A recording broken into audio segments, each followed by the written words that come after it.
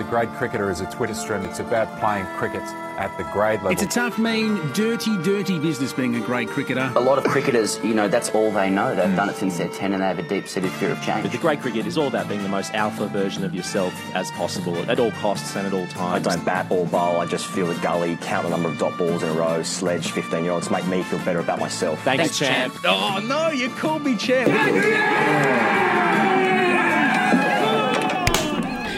Hello and welcome to the Grade Cricketer Podcast. On this week's show, everything is cancelled and nothing will ever be the same again, but fuck, it was a great day out in Bondi last Friday. We're going around the grounds from the safety of our own homes as we speak to Tim Bresnan in Leeds, Vitushan Nahantharaja in London, and Chief Medical Officer at Cricket Australia, Dr. John Orchard from back home in Australia. The people need a voice during these dark hours, and there are hashtag RCGCs littered all through this week's show to discuss dreams, redemptions, right of replies from a previous show, winning a premiership with an asterisk, who's a good bloke and who's a shit bloke, and what, if anything, any of this means. All this, of course, is thanks to budgiesmuggler.com.au. My name is Ian Higgins. I'm sitting here in Sydney. I'm joined by Sam Perry, who is sitting over there in Melbourne. Pez, good evening to you as we record on Sunday night. Yeah, good evening, Higgos. Fucking hell. He's eloquent. Mate, I'm well, but I want to answer that question with a question. Okay. In fact, one that was written in to Ask TGC. Buckle up. It's from Harold Jevons. Mm-hmm. And I think it's appropriate for the time that we're broadcasting in now. Dear Ask TGC, as you're probably aware, the ECB have suspended all recreational cricket. This will plunge and may well be the nail in the coffin for many clubs whose financial situations are precarious at the best of times. But that's all boring admin shit for the Treasurer and Secretary and other committee members to worry about. Before I get to my question, I would like to propose that cricket is rather like democracy. Democracy is held in high regard as something to protect and something that we value. It is central to, and indeed the pinnacle of our civil society. It pervades our daily lives, exerting influence on the way we think and the way we act. That we look at less democratic nations around the world and think, how lucky are we? Cricket is like democracy in the way we imagine it. The sun beating down on a thriving contest between bat and ball, a perfect cordial-to-water ratio, playing a textbook cover drive only to look up and see your father watching, whose approval you have always sought, the crisp taste of the beer after a magnificent win. These are all things I imagine many club cricketers will be envisioning in the build-up to a new season commencing. But, as author Astra Taylor writes, democracy, at least in that idealistic, perfect government for the people, by the people sense, has never existed. Lobbyists and corporate interests exert undue force on electoral outcomes. Representative liberal democracies are not representative at all. I have voted in 3 elections in my lifetime and I am yet to be represented by the person I voted for. The position of Prime Minister has been occupied disproportionately by men from a select number of elite fee-paying public (private) schools. The bastion that we call democracy is a lie. The similarities to cricket are uncanny.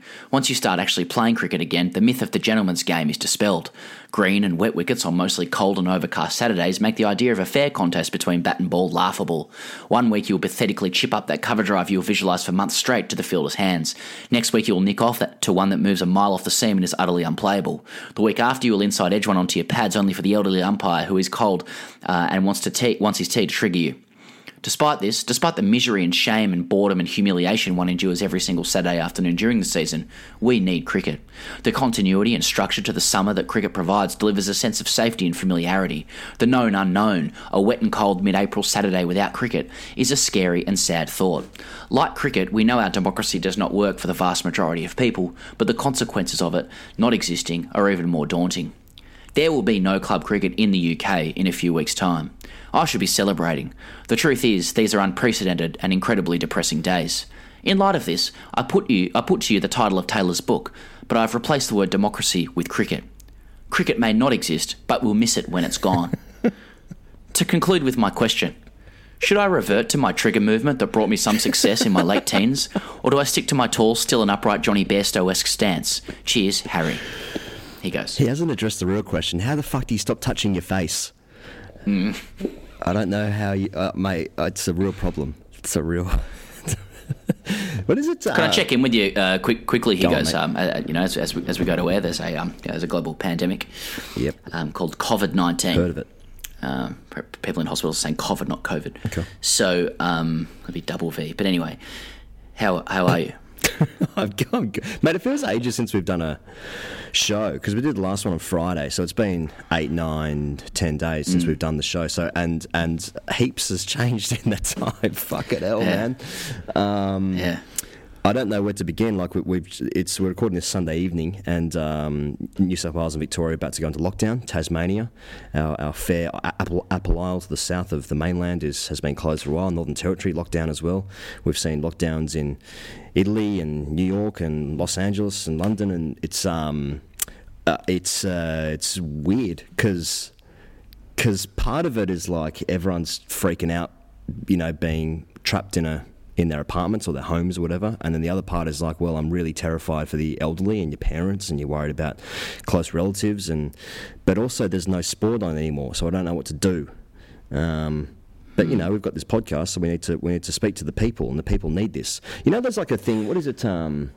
It's like a circadian rhythm, like where you have like this, thing where you go through every single day, and like cricket's part of that. To sort of answer loosely Harry's question of like, you get into the summer season and like, that's what you do. You play cricket, and we joke about this all the time about fear of change and all that stuff. But it is a thing of like the season's changed, and if you're in the UK, it gets this time of year where you're just finishing winter next. The frost is coming off the outfield, and you're just about to get into the season, and you think, I'm going to dust off the kit, and you start thinking about cricket, and now like none of that's happening.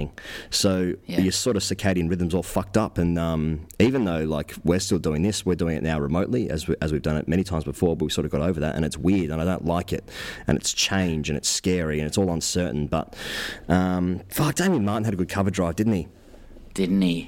Yeah, we'll always make sure you end any earnest monologue with a joke. Yep. But what I liked about Harry's question as well, he goes, is like it just goes to show that like, in times of deep distress, you always overlay cricket phenomena with real life. You have to. So, and if anything else, if nothing else, this entire show is like lazily overlaying club cricket phenomena onto real life scenarios, and we're going to see a lot of it now. And it was appropriate that Sachin Tendulkar started doing this already. Sachin did that, so we're going to come to him. Going to come to him later, but.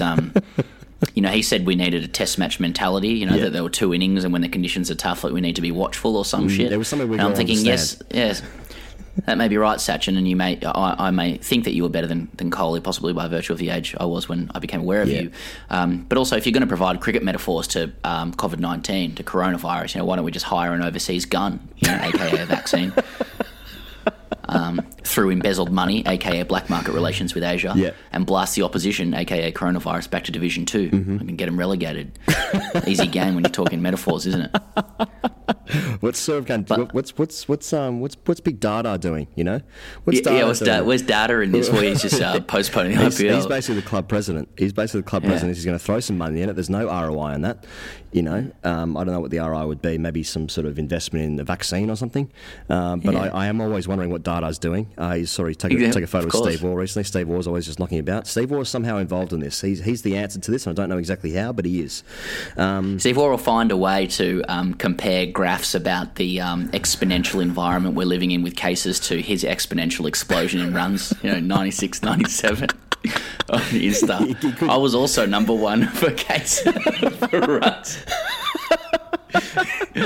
I like the idea of Sachin like seeing everything through a cricket prism, like someone's saying, Sachin, how would you play COVID-19? He'd be like, leave everything outside off early, be disciplined, precise round off, make it bowl to me, pick it off when it straightens, try to make me play easy runs, bat at the other end. That's a man who's played 200 test matches, and it's something we can all relate to. You just got to play straight. But as we know, it'll do a bit early and then a lot later. Pez, basically, like, can I say, he goes, sorry. I mean, because there are a lot of people who listen to us, can we say a couple of things very quickly? There are a lot of people. This is not a medical communication show, no. But read Dr. John Dwyer's article in Sydney Morning Herald today. Maximum pain, maximum gain. Do whatever you can to limit community transmission of a highly contagious virus. Doing so doesn't just protect yourself, protects others, and it's an act of love. In other words, there's a good bowler on, bat at the other end, or trying to think of other metaphors. He goes, maybe push the field back, maybe give him one. I didn't understand when you named the English words you were speaking, but now you put in the cricket context, I fully understand what is happening now. See him off, be patient, put the big shots, e.g. pints, getting a coffee at the cafe away. Fucking hell. Or maybe it's like the Nets, like it's like because we can't be trusted not to sky one, the coach, aka the law, is now has to get authoritarian. So if you hit one out of the net, everyone's out. Yeah, no one could be trusted. Well, the law's that's changed. kind of where we're at the moment. The law has been a change issue. It's gone from like a Darren Lehman style where you just go out there and give it a whack, and now we put Justin Langer in there and he's angry and he's fucking hell, this is weird. but who's Trevor Bayliss? Mate, basically, the entire agenda is just things that have been cancelled. And as I said before, heaps has changed since we last did a show. And because before we were doing a show, it was the afternoon of the first ODI game between Australia and New Zealand, which the main takeaway from that was Lockie Ferguson contracted COVID-19, I believe, or at least he had symptoms pertaining to, which we might ask Dr. John about in just a moment's time. But, geez, if that series didn't mean anything before, it meant absolutely nothing real quick when they had to... That was the first one in Australia, wasn't it, where there were no fans, because it was before the football season started, right? Yeah, I mean, just completely weird. I think cricket's got a bit lucky, hasn't it, in turn, like at least in Australia, I should say. Yeah. In terms of getting through the majority of its season. Obviously, we're going to talk about New South Wales Sheffield Shield win, which is a great Google Hangouts team song and circuit and stuff like that. But, I mean, it was very eerie. I think people have kind of got over it before. And, look, we are going to miss sport, but I think there are some bigger fish to fry here.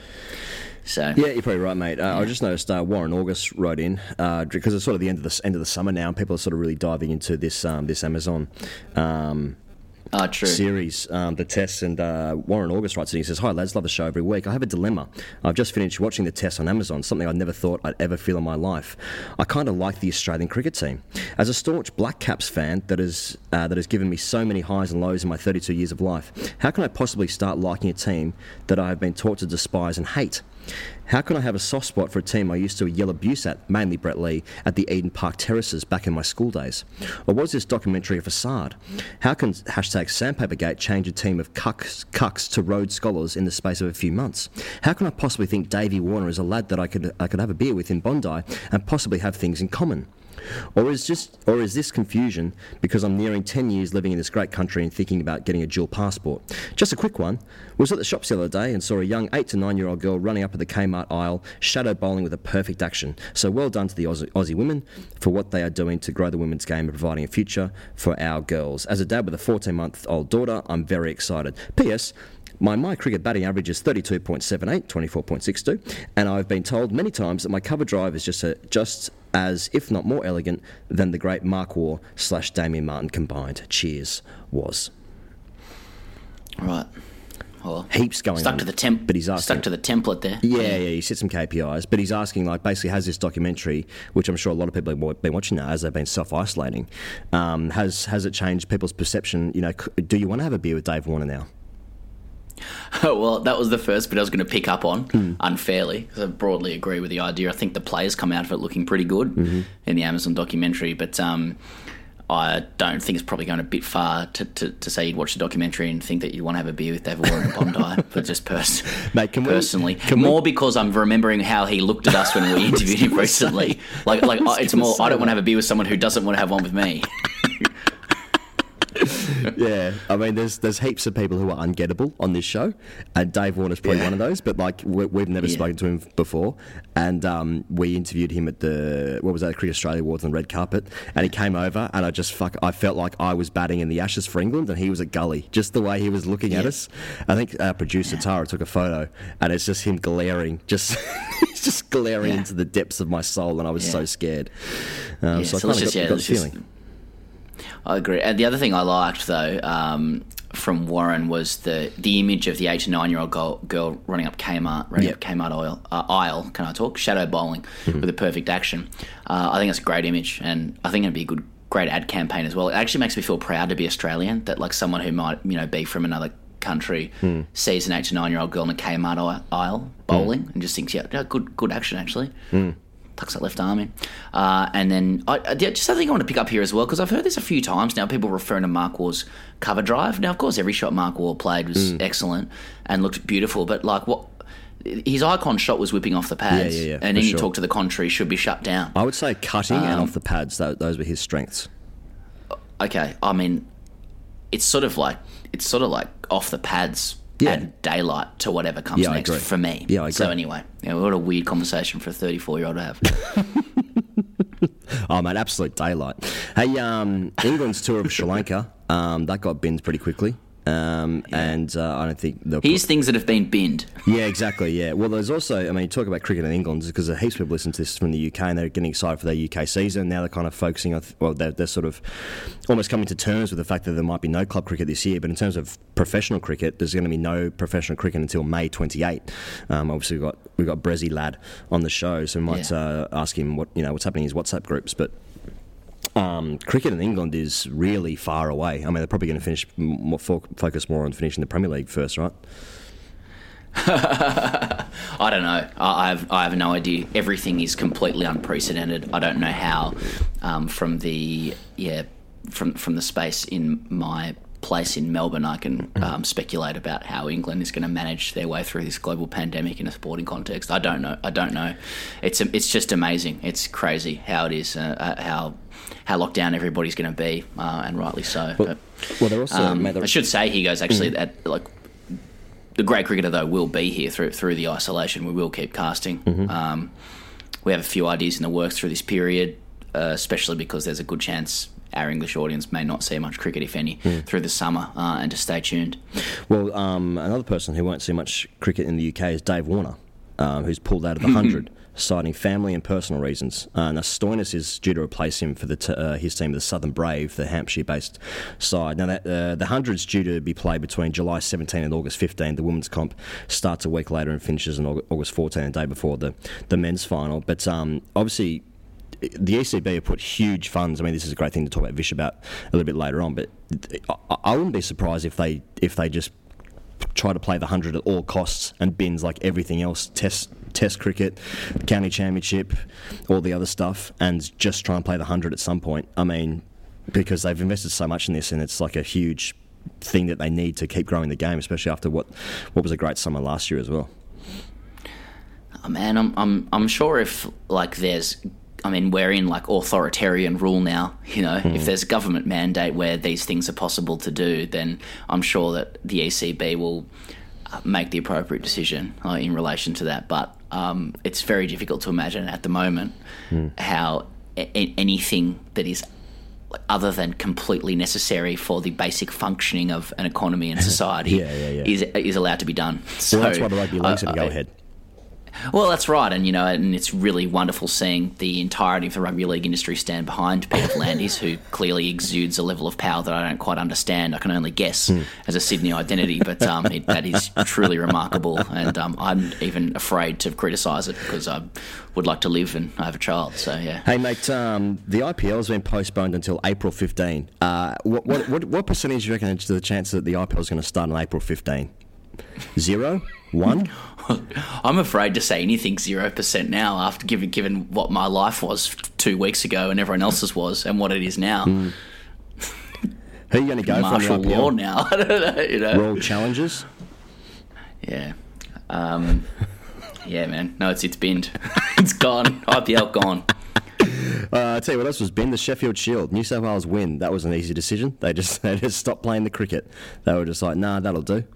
Sheffield Shield winners, New South Wales. So that must be a weird feeling. Because, I mean, heaps of comps. I mean, also, all of Australian grade cricket, let's not call it Premier Cricket, let's call it what it is, grade cricket, was binned for the most part. And so people winning competitions left, right, centre, but New South Wales happened to win the Shield, and weren't we all heavily invested in that?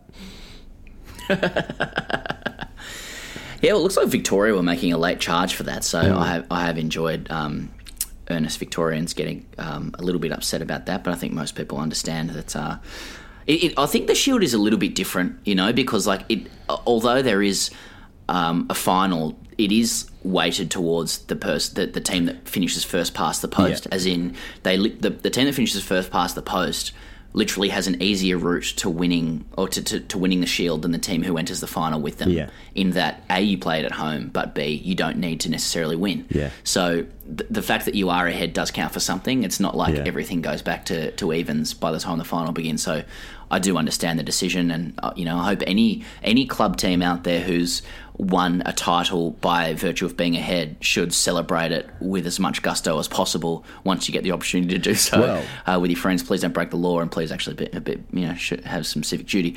But as our English fans would know, embrace the asterisk. Embrace it for all it's worth. Good point. Well, mate, Jason Goss writes in. He says, hey, gents, I know you hate long paragraphs, but I don't. Just wanted to figure if I'm a shit bloke or not. With the coronavirus spreading like crazy along with the Shield final being cancelled, so was our final series here in Adelaide. Subsequently, our side finishing top of the table by 2 games was awarded the premiership this afternoon. A few of the guys' reactions were those of sadness or feeling hollow, of not being able to win it on the day. Me, on the other hand, a soon-to-be father, thought it was a great cause. It meant the celebrations... thought it was great because it meant the celebrations just get to start early and that I don't have to spend 2 consecutive weekends, Saturday and Sundays, in the field just to win a flag we were going to win anyway. Am I a shit bloke for loving winning the flag just as much if we'd have done it on match day, or are my teammates the shit blokes for not being keen on sinking wild turkeys 2 weeks early? Thank you kindly for your input, Jason. P.S. Just completely not related to the question, a Ben wrote in a couple of weeks back bagging an opposition skipper for making his team rock up even though the day's play was going to be rained out. Episode 109 at the 46th minute mark. That was in fact our club, and our coach will soon be sending in a reply. Okay. Which will be addressed in RCGC, but yeah, Pez, his first point. Jason, as I said earlier, these premierships are better than... I guess conventionally won premierships, and they should be celebrated accordingly. They are anxiety-free premierships. You didn't have to experience any anxiety on the day. So I say rip in 100%, and I think your teammates are wrong and they're shit blokes, yeah. And it seems that you're quite a binary person. You've used the term shit blokes, I think, 3 times. I would have liked to have seen India when they won against England in the Women's World Cup semi-final to sing the song on the team covers, on the covers. As we've said, that's what should have happened. England, unfortunately, they did very well to make it to the final, to the semi-final, but they finished below India. India got through the final and should have celebrated accordingly. And you should do such. You should be out there on the covers. You should be out there in the street, in the club sponsor. Even go to the opposition's home ground and sing the song there as well. Just get out there and celebrate, not having to win, but by winning by virtue of finishing higher earlier in the season. 3 guests on the show this week, as you know. Dr. John Orchard is coming up. Then after that, Vitushan Hantharaja. And after that, Tim Bresnan. Someday you will find me caught beneath the landslide in a champagne supernova in the sky. Wash your hands, you little fuckers. Right, here goes. Dr. John Orchard is a physician with over 20 years' experience. He's Cricket Australia's chief medical officer, the head honcho there. He's also with Cricket New South Wales, the Sydney Sixers. He's previously worked with the Roosters, New South Wales Origin, and the Swans. He's also a prolific retweeter of the grade cricketer. And while these probably weren't the circumstances in which he dreamt of a call-up to the cast, we are nevertheless very grateful that Cricket Australia has made Dr. Orchard available. John, can I call you that? Thanks for joining the grade cricketer. Absolutely, call me John, and I'll let you know from the start that I can assume as an essential service, so I hope you guys don't get shut down this week by the New South Wales government. Well, I guess, John, people might be wondering why you're on, so the first question on everyone's lips, workloads. No, just kidding. I suppose we wanted to get you on as a senior medical authority in Australian cricket. How would you describe what we're seeing with COVID-19, and what advice have you provided Cricket Australia? Yeah, look, it's a big question. You could probably let me go for half an hour on just those two. It's obviously the biggest thing in the world, I think, since World War II. I don't think that's an exaggeration. It's sort of our generation's experience on what it's like to live in bizarre, arduous circumstances, and we're going to shake up society to the core. And I think people have got their heads around the reason for this, and the reason simply is that health systems in pretty much all countries have a capacity which is fairly standard, and the number of beds required in a hospital at any given time is fairly fixed. And almost all countries operate close to capacity, and fortunately for all countries, most of the time the number of people who need hospitals is fairly standard. In a pandemic situation, you've got the possibility that the number requiring intensive care units, emergency department visits, etc., hospital admissions will surge to much higher than normal. And the scenes that we've seen basically at Woolworths and Coles could be seen in ICU units if we let the pandemic get out of control. So we're obviously shutting down society so that we don't have the hospital systems overwhelmed, as has been seen in parts of China, Italy, Iran, and now parts of the US and countries like Spain and France. So we pretty much have to shut down society, and we're all not fully aware of what the economic consequences are going to be. So it's the scary thing. From a health point of view, it looks like we don't have any option. From an economic point of view, we don't know whether the reset is going to be difficult or massively difficult. And so it's uncharted territory, and it's scaring everyone, as it should. But from the health viewpoint, Australia is on the lucky side in that it's hitting us a few weeks after it's hit other countries. So we've got a bit of vision of what it will be like if we don't act from many of the European countries, where there's a lot of video that's come out of them, and we're given a bit of a warning. And I think that it's pretty much moved the needle so that both sides of politics and most experts are in agreement that we've got to shut down what we consider non-essential services in society, and we're rolling that out as we speak. So sport is affected, and cricket's been affected. Well, yeah, just on that as well, with cricket being affected, and you're seeing these like massive decisions, really hard, difficult decisions made by governments and policy makers, decision makers all over the world. But Australia and Cricket Australia as well, along with the New Zealand Cricket Association, were one of the first people to make one of these big decisions in Australia. Anyway, we saw the ending of that ODI series against New Zealand over here, the one game at the SCG. We saw, was it Lockie Ferguson had symptoms of COVID-19 as well. I mean, were you part of the conversations to sort of end that series very quickly? Was it an easy decision? Were you sort of part of those discussions at all?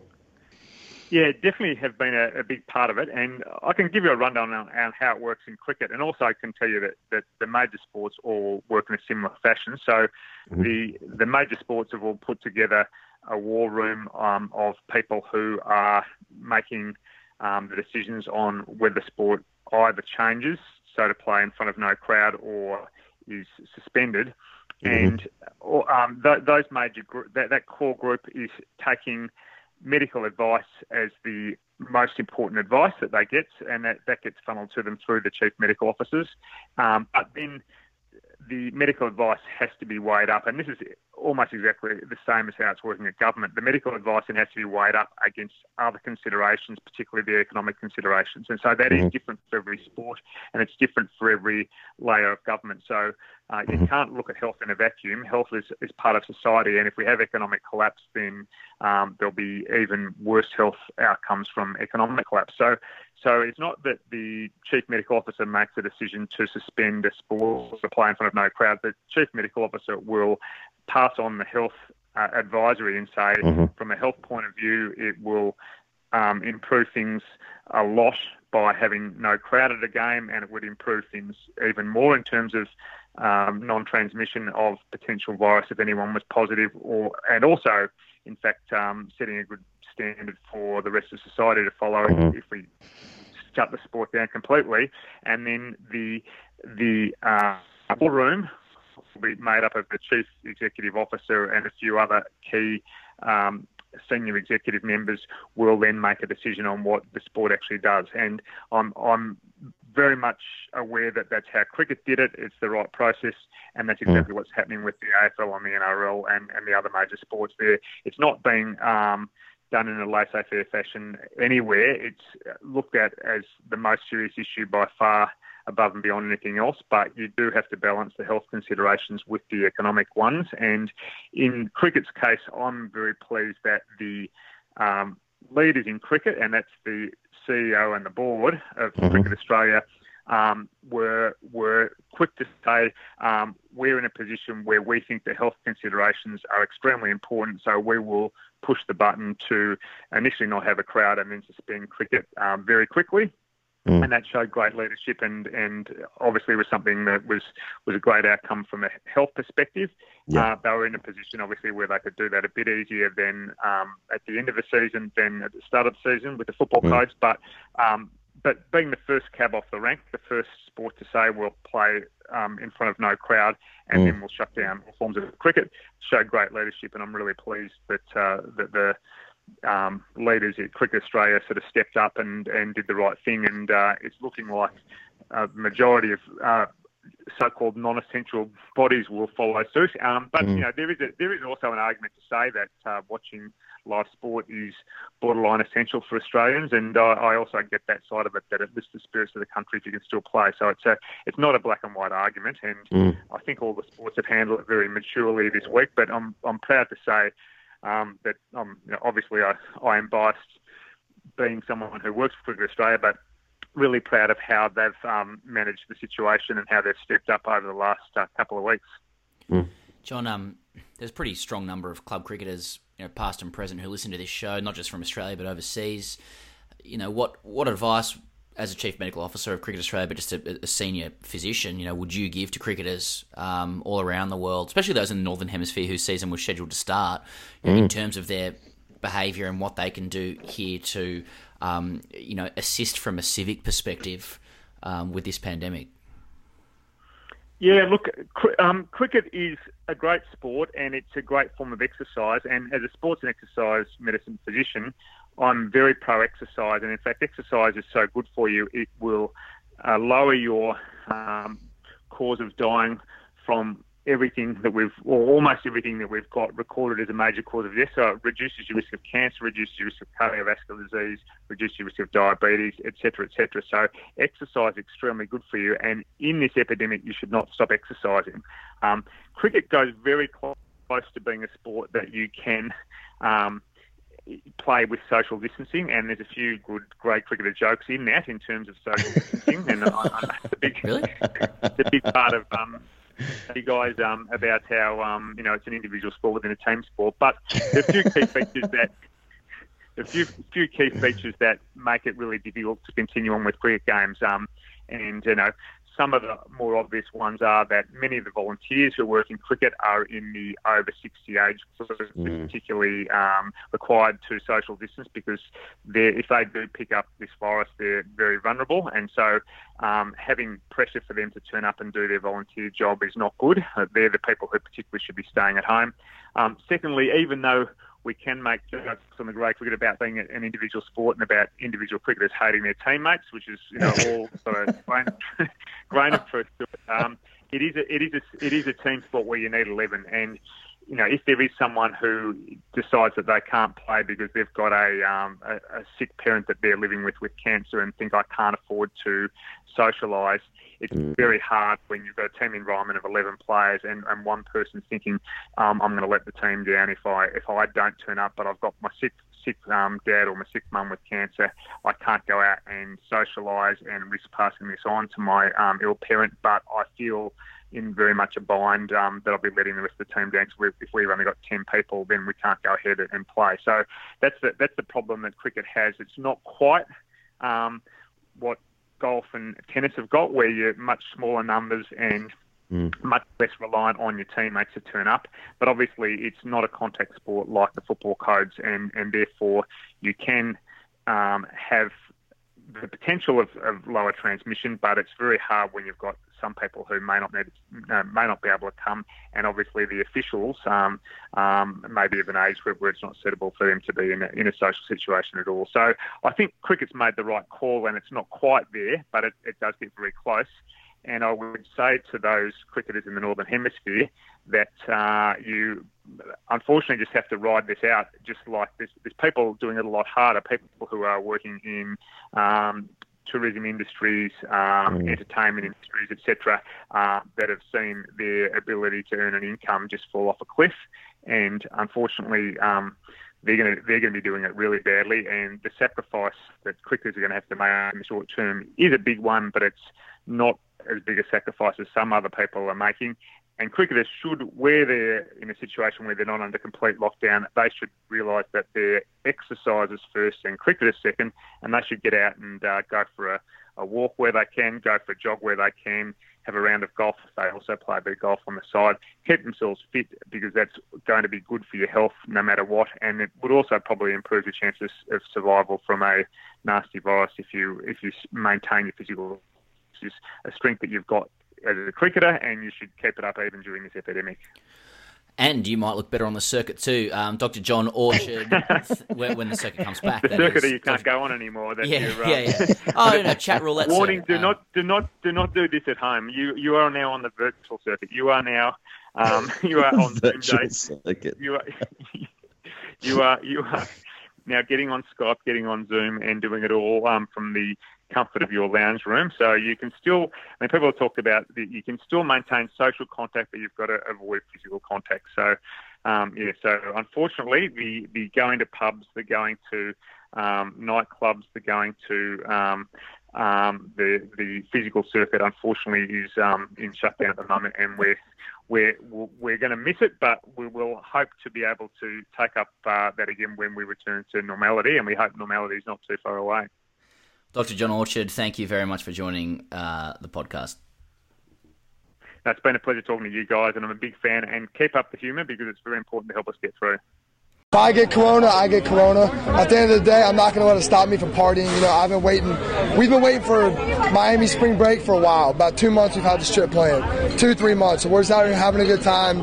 Whatever happens, happens. Our great pleasure to welcome back, in strange circumstances, of course, but still great to welcome back one of our very best friends on the pod, Vithushan Hantharajah, now sports feature writer for Indie Sport and Independent in the UK. Vish, welcome back to the Grey Cricketer.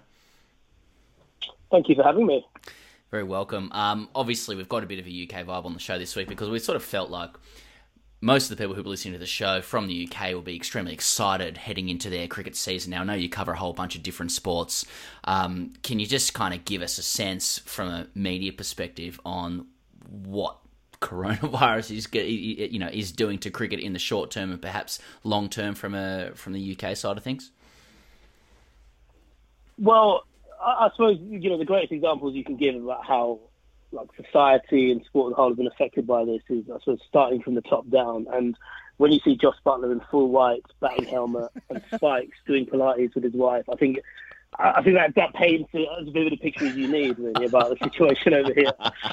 The greatest white ball player, the greatest naturally talented batsman we've ever produced, and he's doing downward dog. That's where we are now, when he should be out in Sri Lanka. But no, it's been a strange one. I don't know if you saw last week, but the ECB have basically said that the professional season is not going to start at least until May 28th. And who knows from then? They're working on basically 3 different plans. Because of the ever-shifting goalposts with this, a plan for the season starts in June, if it starts in July, if it starts in August. And ultimately, if it doesn't happen at all, in terms of club cricket here as well, that's been suspended indefinitely, which would obviously please a lot of blokes. But then this is the kind of point of the season where you've got a bit of optimism about you. Exactly. People have been, people have been shadow batting well. They've been netting well. They've seen the ball shoot up. And I think we're also getting to that stage now where I think I mentioned it yesterday to someone on Twitter. I just, I don't really play a lot of club cricket anymore, but I'm kind of starting to itch for that feeling of going back to a ball that just dribbles along and clips me in the shin. I just want to feel whole again, But, that's basically where we're at. And like some, how many rain delays have we all lived through? You'd think this would be natural to cricketers if anyone else, but I think we're all struggling. Rain delay. Yeah. Yeah. It's the one thing Sachin didn't say. We saw Ian Bell as well, just cover driving some bog roll for his son, then walking down the wicket and saying "Don't bowl there" to his son, who I believe looks about 3 or 4. So yeah, we're all missing the game. We're all missing the game, aren't we? Vish, I want to ask you, Vish. How important, mate, is for the 100 to get off the ground this summer? Would it be absolutely cataclysmic if that tournament couldn't go ahead this summer anyway? Yeah, but just purely because of the way that the ECB have leveraged so much of the game off of it, that it's even though we've never had it before, it's already quite a lucrative part of the summer. So they've basically got three priorities of, they're prioritising the three money-making competitions this summer for whatever window they have to play, and that's international cricket, the T20 Blast, which involves all 18 counties, and then the 100, which involves 8 new teams kind of made up of mishmashes of various different counties. International cricket, I don't understand how they could pull that off, even if there is a window, considering that there are various travel restrictions. So if they're going to be listed, I can't see them be listed anytime soon. So that seems quite hopeful. I don't even know if the West Indies want to come over here, considering how that part of the world has been so far relatively untouched in the grand scheme of things. But yeah, with regards to the 100, it will help them fulfill broadcast rights. Every game of the men's 100 is going to be broadcast. A few games of the women's 100s are going to be broadcast. So yeah, if we get no cricket whatsoever, having spoken to a few players last week, I think there's a fear on a kind of micro and macroeconomic level that this could really hit the fan. I feel a bit bad for using macro and microeconomic followed by shit hitting the fan, but that's most appropriate right now. A bit high and low brow there for you. But yeah, it's interesting. You started commentating on your own commentary. Yeah, I know. I'm sledging myself now. This is what self-quarantine does to you. You become your own worst enemy. You're shadow batting and you're at first slip sitting in your own ear. But it's interesting because some counties will be in real strife, because it's not just about the playing side of it. It's not just about the gate receipts. But a lot of these places, and you've been to grounds up and down the country in the UK, they actually make a lot of their money from their event hire. So whether those are like end of season dues or their weddings or parties or birthdays or whatever, that tends to be something that helps them. It helps them bring in money between T20 games and limited overs matches, because obviously Red Bull's never made anyone money. Don't listen to whatever they tell you. It's all about the white ball. It's all about the leg side, as we're about to find out. So, I think there's the one bad thing about the 100 is that the ECB has thrown so much money at it, that having had quite hefty cash reserves that would be, perfect for a time like this, an off-season time, but perfect for a time like this, those are now dwindled because of all the effort and cash put behind the 100, that suddenly things like bailouts are less likely, and I think the ECB and county cricket have to be quite creative about how they end up coping for the losses. And that might be a case of asking players to take a pay cut this summer. It might be with a view to try and getting some TV money early, even though the TV companies are having their own issues at the moment. So, yeah, it's it's all up in the air and not in a good way. Yeah.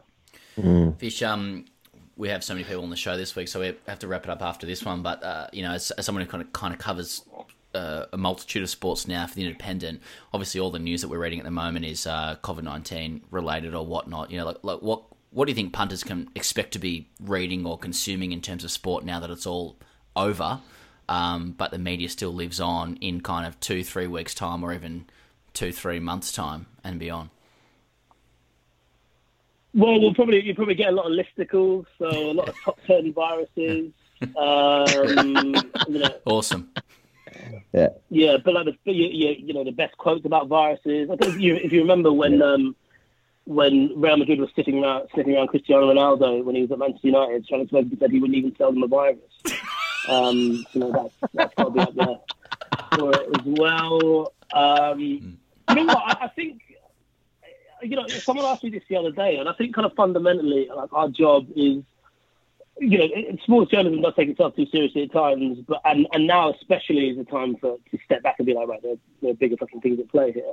But you still want to crack on and give people any kind of relief. And also from a selfish point of view, it provides a relief to yourself as well if you're doing something and ticking over. And I think what I've seen anyway from the sports journalism, and specifically like the cricket community, I think a lot of people are pulling in together and working towards kind of getting everyone out of this slump. I mean, the fact that English people are saying nice things about a documentary on the Australia Test team, so I think That's where we're at the moment. Kind of self-imposed Stockholm syndrome. I was actually kind of in a period of this was supposed to be a period of me kind of stepping away from sport for a bit because it was actually supposed to be my wedding yesterday. So we had to call it off last week.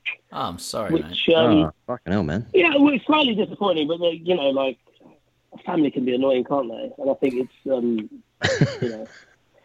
I think I dodged one there. So just trying to avoid the boomer joke. I'm gonna actually just ask to retract that, and my partner, who's on the other side of these very thin walls, has asked if she can listen to it when I'm done, and I might tell her that we didn't press record or something because I'm gonna take that back. I love all my family. I love all of her family, and it would have been a special day, but it's a very, very strange time. I'm going to be writing a lot of rubbish and saying a lot more rubbish in the near future. So look forward to that, everyone.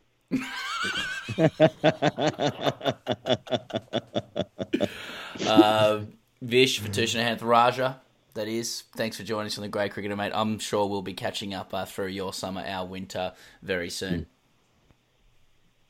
Cheers, lad. Thanks for saving me, at least for 10 minutes. He goes in the spirit of many, many Ask TGCs coming into the podcast this week. I would like to read one out from Matt White. Sure. He says, "Hi guys, as an Englishman, these long dark winters are the toughest for us batsmen, or so we call ourselves. However, somehow every Wednesday I find myself training at an international facility with my college, and showing my alpha status to my peers when me and my fellow clubmates wear our clads and long sleeve shirts to show we aren't only a level above, but shit blokes too. Nice. We ruin everyone else's net sessions with excessive appealing and dodgy reviews. But my conundrum is to really hammer home our superiority. Should I wear budgie smugglers and show them off to make sure everyone knows I'm a true cricket nuffy / badger? This is something that's been on my mind for quite a while, and an upturn in my form has led me to believe it's time to really show them who the best player is. Cheers, gents. Matt." All right, Matt, well, I'm going to turn this into an ad. Here goes. And Matt's not getting any cut of this either. Is Matt going to even hear his question read out? Is he going to skip the ad? Is that what's going to happen? Mate. Yeah, go for it. Wear the budgies. No, that's what the pros are doing. Don't worry about us. I mean, if you're going to fully commit to it, you obviously have to wear one of the two lines that the Grey Cricketer has on budgiesmuggle.com.au. But if you're going to flex, go for it. I mean, you have flexed in the question by saying that you go to college, international facility with my college, and showing my alpha status to my peers. I mean, there's nothing less alpha than calling yourself an alpha. We've addressed that many times in this show. But speaking as an alpha male, yeah, mate, go with the budgies. And when you do it, know you'll be doing it, and know you'll be wearing Australian-owned, Australian-made smugglers that you can purchase at budgiesmuggler.com.au. Okay, he's our mate from England's north, best known here for a season or two alongside Steve Smith for Sutherland, before playing a little bit of cricket for Yorkshire in England. It's Tim Bresnan on the line in lockdown. G'day, Brezzy lad. G'day. How's it going? Rollicking start. Tim, yesterday on Twitter, David Bumble Lloyd said, "If you're in a pub, fuck off home," to which you replied what he said. What's the virus vibe in the UK at the moment, mate? Pretty much that, to be fair. If you're in a pub, you really shouldn't be at this moment in time. There's, ICUs all over the country are filling up. I think the NHS is severely under stress, and everyone has been told to stay indoors, limit contact as much as possible, and most people are respecting that. But obviously, you get the usual dickheads like what you had, people on the beach and shit.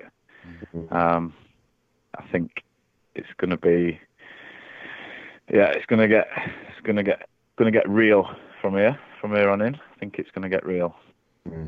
Mate, there's been what was the announcement the other day about there's going to be no pro cricket in England until the end of May 28. I mean, how have the players accepted that? You sort of just take it in your stride, or was it a bit of a blow, or what was the sort of reaction to that news? Yeah, obviously it's a blow, but as far as I'm concerned, these are my thoughts. I don't speak for everyone, but we've got to do the right thing as far as what the country is going through and the world. So if that's what has to happen, that's what has to happen. It kind of puts it into a little bit perspective, doesn't it? There's a global pandemic, and we're just tossing a little bit of leather around.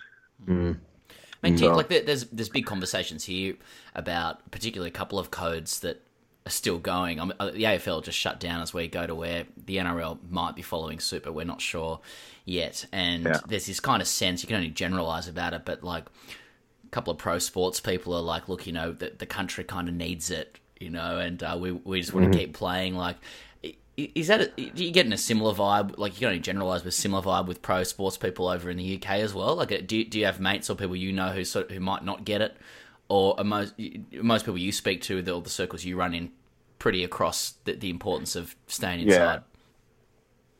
Well, I think most people, especially in cricket, have actually got a brain. So, obviously, that's no slant against AFL boys, but all the rugby lads, footy.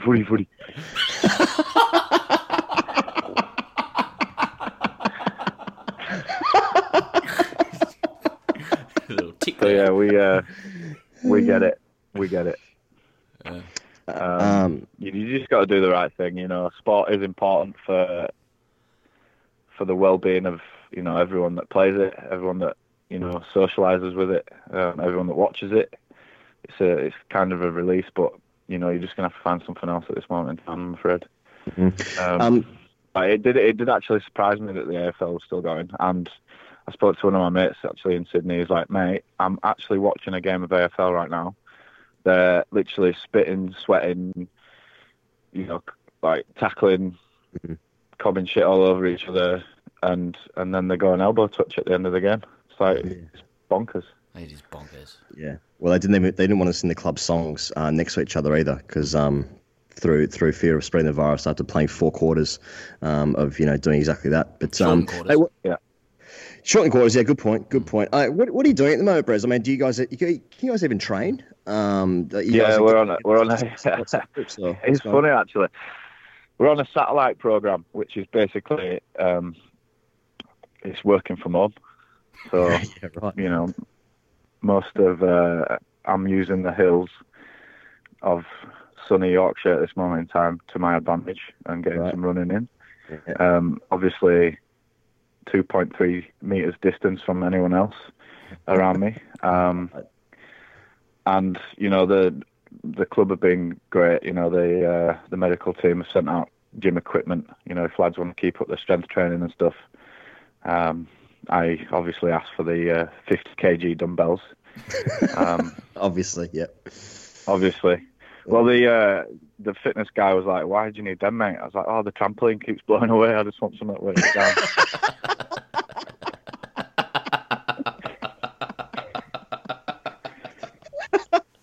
And you can see all of Tim's shows this year at the Leeds Comedy Festival. Well, on that note, you've got a new podcast coming out, and you actually DM'd us asking if we were worried that you might alpha us off. Once again, showing that sports people aren't content enough to get attention on the field; they need to get all the attention off it as well. So maybe tell us a bit about the cast and how you're going to alpha us.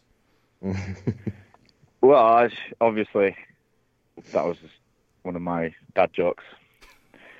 All very poor jokes, obviously, because you're giving me a bit of a platform right now to plug my own podcast.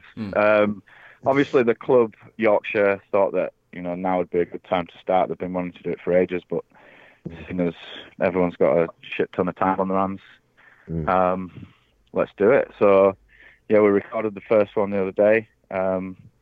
Hopefully a preview of such might be going out tomorrow, or even the actual cast, we're not sure.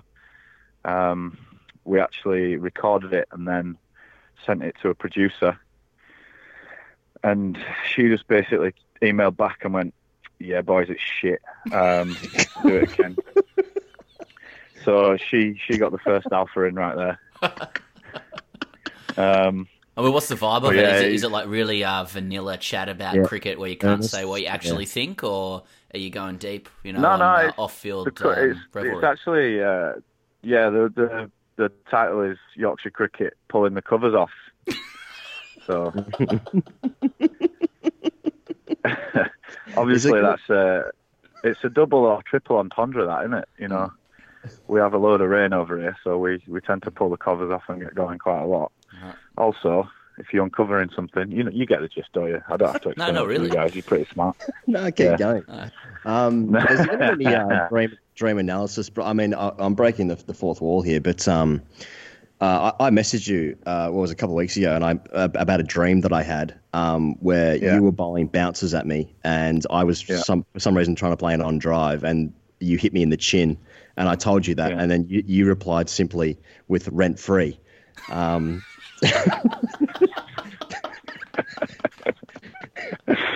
Yeah. You had any more thoughts about the dream that I had? Well, no, other than the fact that I've been living in your head rent-free since pretty much the time we met. So, hence my reply. Okay. Just like, obviously things are getting pretty weird on this call, but also people just staying in their own house. So we saw Joss Butler posting pics of his missus, manipulating him into different Pilates positions while he wears full whites and full kit. So just like podcast aside, is there any weird stuff you're starting to do now in lockdown? Yeah. A podcast. That's what the world needs, is a couple more white guys giving their opinions, eh? Yeah, exactly. Like, I don't know how you boys do it. You know, we recorded the first episode, and it was very unprofessional, very off the cuff, to the point where my co-host actually said, "Mate, can I go for a piss?" Halfway through, I was like, "What are you, 12? I told you to go before we started." I need to listen to the show. You might have to listen to it. I'll flick you the details once it's out and loaded up. But yeah, thanks for the plug, the cheap plug as well. Matt, have you been watching the test at all? The Amazon doco? I know a few of my mates in the UK have been watching it. They're saying it's pretty good. There's obviously I think when we spoke after the Headingley Test match on the podcast, didn't we? And you were playing. You heard like a roar from across the way. Have you watched it all? Have you got any thoughts on it? I haven't watched it at all. No interest. I do. I carry a little bit of interest, obviously, because I know a few of the guys quite well. Having played with them, Big Bash and stuff like that, and against them for years. And obviously, I know star of the show Dale pretty well from a stint at the Scorchers. I actually heard his interview on your podcast last week, or whatever, the Blue Carpet episode. He sounded pretty jovial, to be fair, didn't he? Yeah, he was all right. He was good. Yeah. He said he's never been invited onto the show. We've done it about 8 times, and then we did it again, and he's not on. He's once again he's not on the show. There was a coronavirus that came out. It sounds to me like he made it on through the back door. Come on. Yeah.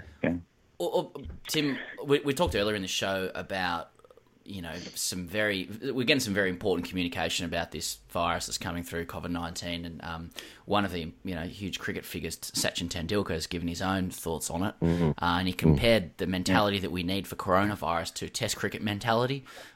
He said, when you don't understand the pitch conditions or the bowler, defence becomes the best form of attack. Patience is what we require now if we have to defend well. And then he also said, we'll take it session by session and eventually emerge victorious. Like, do you agree with that assessment, or are you more of the mind that someone should develop like a black market vaccine, like a ball tamper, get the ball hooping around, go through the virus with a devastating spell of reverse, courtesy of illegally altering the condition of the ball, or just sit back, leave it outside off, go into shells? Well, I mean, what's your cricket metaphor for dealing with this wartime issue we've got? I think just get forward, show the full face of the bat in a solid defence type stance. Yeah. A bit like what Higo did in his dream until it smashed him under the chin. That's what the virus can do. Shit. Which could potentially happen in this scenario. That's true. To be honest, I can see where Sachin, the great man, is coming from there, but I don't think you can relate cricket to a global pandemic. I'm not sure. Do you know what? That's fucked me, that one, which is how these questions are designed, aren't they? Let's be honest. Pretty much. Because you say a lot of big words and confuse people, don't you, Pez? And, and then most of the time they just go, yeah or no. No. Get me? Thanks. I get it, yeah. Perfect. It's giving me flashback before we went on stage at Leeds, and you said, you go on a bit, don't you, Pez? Which was a nice thing for you to say just before we went on stage up north. But it was true, and it cut. Yeah. Yeah, why say 4 words to get your point across when 25 are just as good? Yeah, exactly. So more Jack Leach style defending, and we'll get through this. Awesome. Is what Bresnan says. Yeah. Or some shit. Also, yeah, Jack Leach style, I think that pretty much hits the nail on the head. Also, you got to take your glasses off and give them a wipe occasionally. Yeah. Take some time out of the game. I like what you're saying. I like it. So buy hand sanitizer if you can. I'm just trying to think what it actually relates to, but anyway, yeah. Yeah, sure just the hygiene of it, Yeah. If anyone else out there has any views on how cricket can relate to this in a appropriate way, we'd appreciate them. He goes, anything else from you? No, I don't think so, mate. I was just going to say Leeds are doing well, but that's just enough this point. You had to go there, didn't you? Well, they'll play. They'll finish the season. Yeah, okay. You don't know that, mate. I'm obviously talking about the Leeds Rhinos, the rugby league franchise. No, you're not. You're talking about Leeds United, my football team, that are top of the league, and the world has capitulated around us, and so the fact that we might not play any more football and it might be as it stands, and we won't get promotion, and the knock-on financial effects of the club would probably go down next year. It's so up in the air, as is life at this moment in time. But you just got to smile through it, haven't you? Yeah, I mean, I definitely noticed that your tone became decidedly more grave when we raised Leeds United, better than anything else. But that's what football can do. Anyway, hope we've enjoyed this cricket podcast. So anyway, pulling the covers off. Covers off. Let's get back on something that I actually want to talk about. I mean, that's about all from me. I haven't got anything else. Yeah. Tim Bresnan, I know you've got Mother's Day to get to. Thanks very much for joining us once again and giving us that UK perspective. Yeah. No worries, boys. You know what? In all seriousness, stay safe. Wash your bloody hands, you filthy animals. Good morning, my neighbors! Hey, fuck you! Yes! Fuck you too! Pez, lovely to speak to all of our close personal friends on this show, including our new friend, Dr. John Orchard, Vatusha Nahatharaja, and of course, Tom Bresnan. I call him Tom Bresnan now. Pez, if you got your end of season function coming up, we're heading to #RCDC, but Pez, before then, some news. Funny to that. Okay. Everyone needs to listen very carefully, especially if you're someone who likes to submit stories to Ask TGC, or you've always thought about doing one. He goes Cookie's and I... good.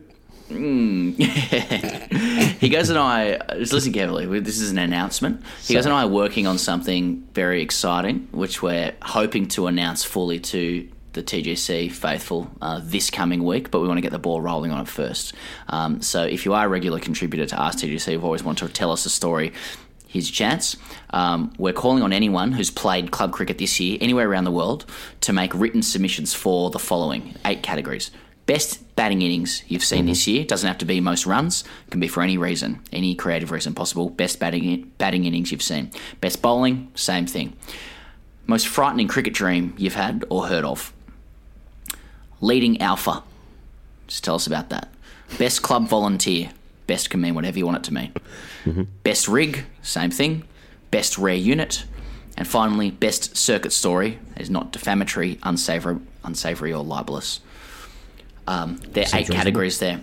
There's 8 categories. Submissions are now open. Please send them either to gradecricketer@gmail.com or our Facebook DMs. That's Grade Cricketer, not the Grade Cricketer. gradecricketer@gmail.com or our Facebook DMs. There's going to be more info on this in the coming week. It's very exciting, potentially extremely funny. A few things need to be worked out. Please ply us with those stories from Clubland anywhere around the world, and we will do the rest. That's all he goes. Good time to remind people that we're going to stick with you through this pandemic. until we get bored. No. For our own mental health. Let's be honest. Run out of content. Yeah, exactly. Yeah. All right. Nathan Manley writes in Pez to #ICDC. Got a few here, but we'll just do as many until we're sort of getting through the time here, aren't we? Yeah. Okay. Yeah. I'll just start saying some stuff. Nathan Manley. Hi, gents. I wanted to start with a response to an email from listener Ben Lennon from episode 109 that I've been parking until this moment. Yes. Ben raised his concerns around the conduct of our club, who shall remain nameless, but apparently in a shithole captain, around keeping his side around longer than he would have liked after a rain delay on day one of a 2-day game. So here goes. Can I just interrupt you? Please do. This is a response. Like after you said, we've never had one of these before. So someone's made an allegation a few weeks ago, and now there's a response coming from the captain who was at the centre of this allegation. So yes. Do you remember specifically the story? It was about the potential cancellation of a game due to rain or heat. I can't remember what it was, and then the offending person, I think, insisted on the game being played, even though there weren't enough people and they knew it would be called off because he was trying to exploit some loophole in the law around the number of people the opposition had at the game. That's right. It was some nuffy shit. It was. Nathan writes on, I'd like to put this story straight. Some nuffy shit. You called our captain a prick. That's all well and good, but I'm not happy with this because I am actually the prick that made you stay around. I'm actually the coach, not the captain. I'll take full brunt of the blame because you're damn right I am. Anyway, let's move on from talking about the second side, who could only field 9 blokes for most of the second half of the season. Might be because of the shit chat that captain brings, and talk about the real matter at hand. Best of luck next year, champ. COVID-19 has provided our team an early minute and has awarded us with the premiership. It's hello victory, but the boys absolutely deserve it after starting training back in July of 2019 and only losing 2 games for the season. Now that the virus has sent us into somewhat of a lockdown, we are trying to come up with some ideas to replace what would and should be a circuit to end all circuits celebrating a premiership. I'm wondering if you boys have any experience with rain out/heat out victories and any ideas around how to celebrate without looking like a massive bunch of wankers. Thanks, Nathan Manley. P.S. In episode 109, you boys mentioned that I have issues in my life and I'm very angry at something. It's like you know me. I'm 32 years old, have red hair, have no chance of a rig-based selection, and just spent a year on the sidelines after a car accident. So agreed to help coaching the club, so still had the full-time commitment of a player. All of these roadblocks, and we still came out with a flag. Fuck, I love cricket.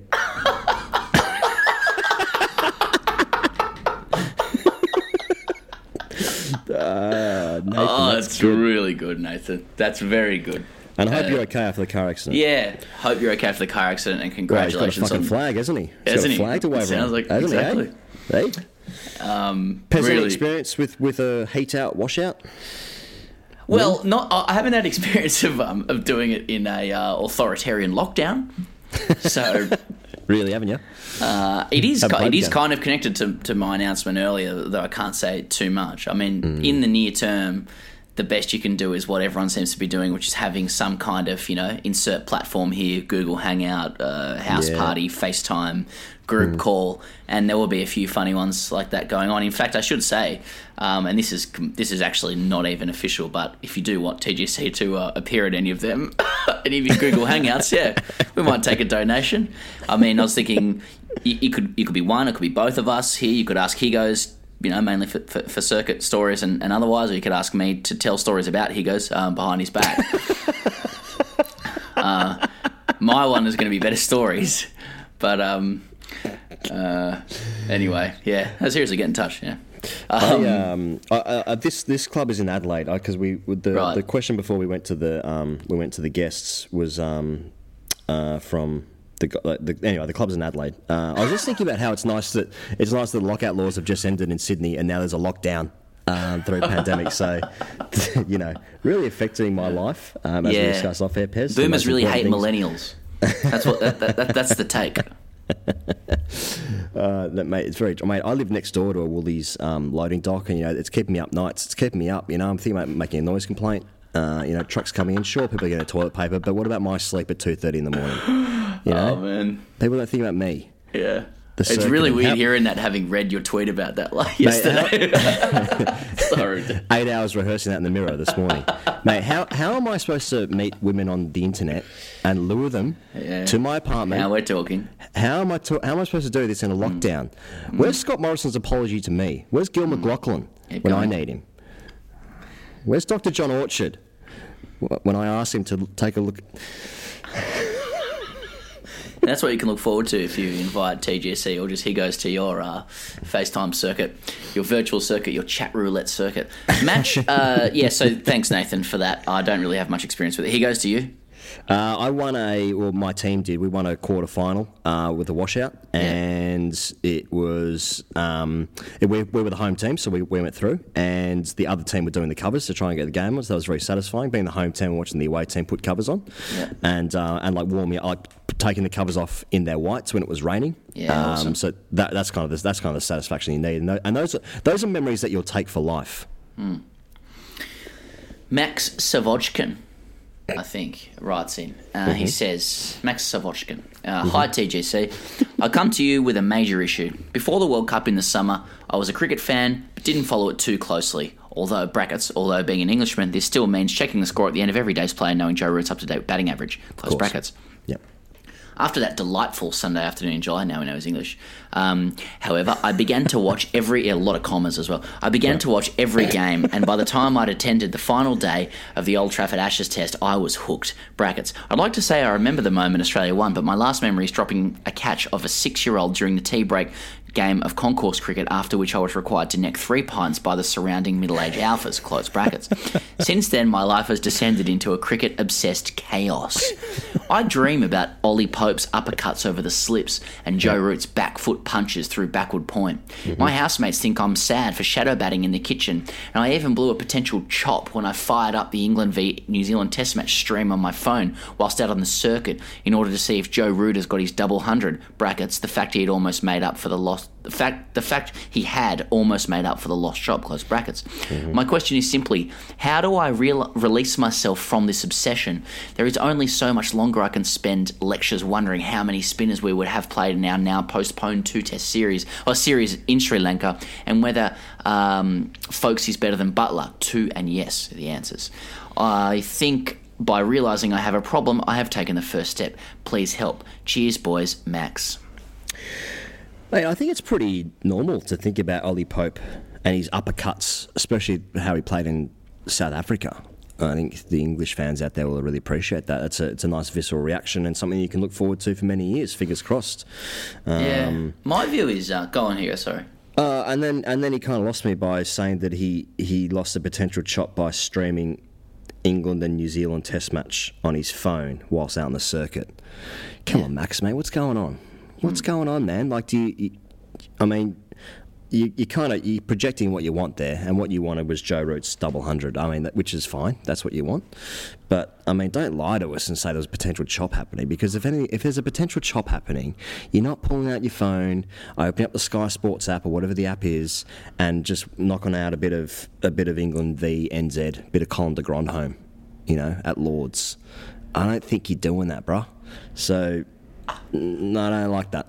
Ollie Pope, more of that. Don't fucking cost yourself a chop. I mean, think about these times. We're heading into a sexual recession, Max. Go on, man. Keep going.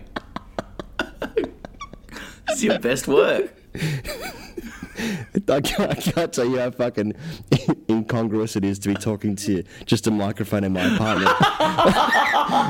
Saying the words, we're heading into a sexual recession, bro. Starting to call him bra.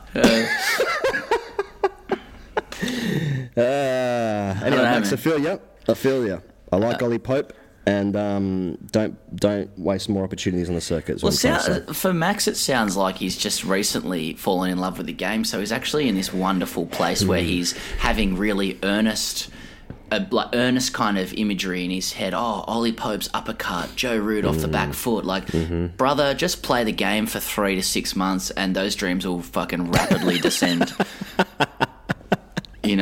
and you'll start to experience the true bleakness of this game, which you obviously can't now because you're under authoritarian rule and you can't leave your house. But that aside, yeah, you just need to stick with the game for a little bit of time, and you'll understand the blackness that it can bring. And with any luck, you might actually find some of the magic that lies within there. That's the real stuff with cricket. Not Ollie Pope over slips. Like, that's just... Ollie Pope uppercut over slips is the fucking cream on the cake. That's Mark Gore off the pads shit, you know. Not at the same level, of course, but, like, that's... You go, that's really nice. I'll show that to, like, you know, audiences I want to bring into cricket. The real stuff is the dark arts. You know, it's, he got that ball going Irish with, you know, whatever implement he used. Like that's the shit that you get. That's the real shit. Isn't the real shit when you turn up and you don't get the seat that you want in the dressing room because you're 5 minutes late? And so you don't get the right part of the dressing room, and like everyone's, especially in England, where everyone puts their kits on the benches, and they're small dressing rooms anyway. Why are you doing that in England? Why are all the bags and why are all the kits, why are all the duffels on the benches? Yeah. Where do you sit? Don't make any sense. The real shit is like, you know, playing in a lower grade with someone that you are markedly better than as a junior, and at the age of 23 going, why am I here with this person who was so shit in juniors, and we've somehow ended up in the same grade, and then you nick off or where you didn't hit it or whatever, then you fucking take your pads off, go out into the pavilion, and they're now facing the fucking 16-year-old leg spinner who's bowling full tosses and dispatching them everywhere on their way to 44 and maybe going up a grade. While you languish. The real stuff. We keep going for fucking 3 hours. Yeah. But should we just do one more? Yeah, one more. Yeah. Should we do Riley's one? Sure. Yeah. Okay. Riley says, "Dear RCDC, I play shit division cricket in East Melbourne as an opening bowler that thinks he's rapid but bowls slower than the 45-year-old spinner." This is all lowercase. I've done my courtesy and broken up into paragraphs as well. This is basically all one sentence. I've recently lost my drive and commitment for cricket. I just do not seem to enjoy playing where I do. My friend plays in a one-day competition that is a bit further of a drive, but I know I'll at least enjoy their company more than I do at my current club. However, my dilemma is that my dad is a life member and club legend at the club I currently play at, and have no clue how to tell him if I want to move. Cheers, lads. Love the cast. Heart, heart, heart. This is a short one, but I suspect this is actually really complicated. It is. Because everything points towards going to enjoy your cricket with your friends. Yeah. Like Riley's